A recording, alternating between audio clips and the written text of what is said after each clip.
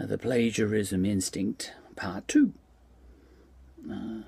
After having made the episode previous to this one, The Plagiarism Instinct, it occurred to me that that episode begged for another episode to be made, and this one is that one. So that other one becomes part 1 now. Right.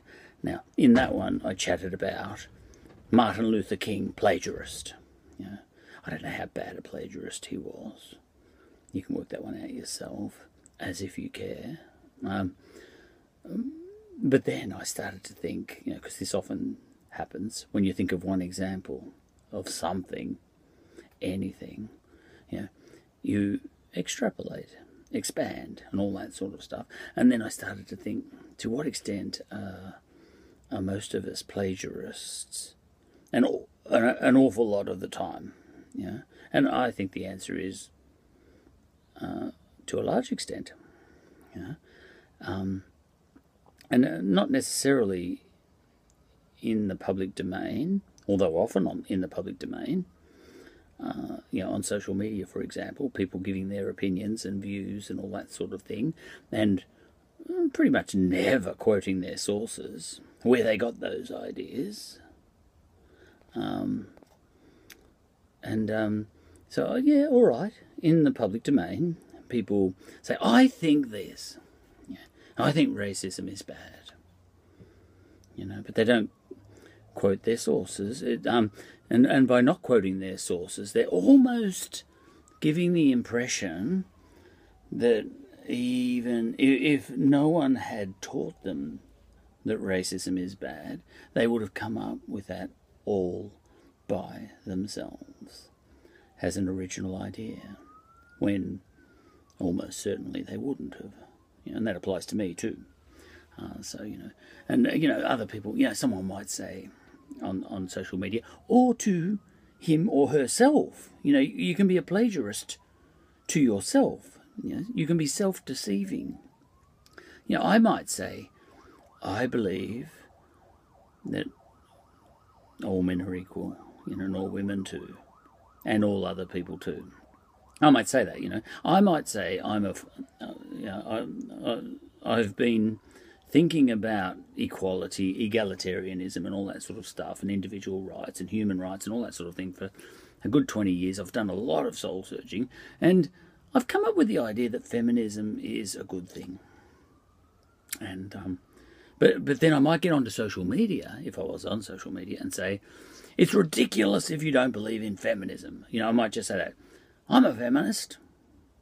Now, in doing that, now you don't expect everyone to quote their sources on every comment they make. It's inferred, that geniuses have come before us. We do know that. So I'm sort of saying almost, do we lie to ourselves more?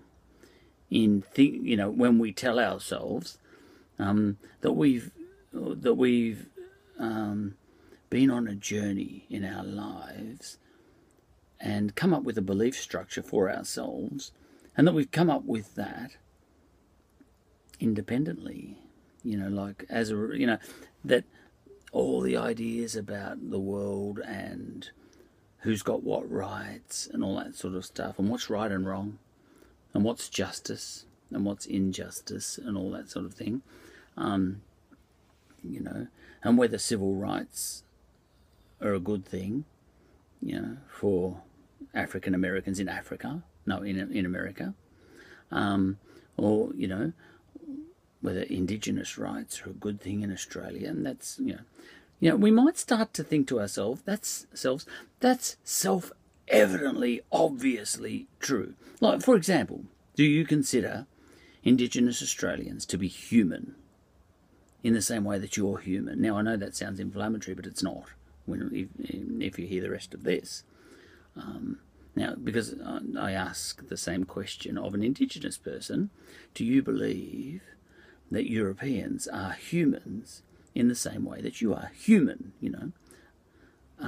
or are they some sort of other species?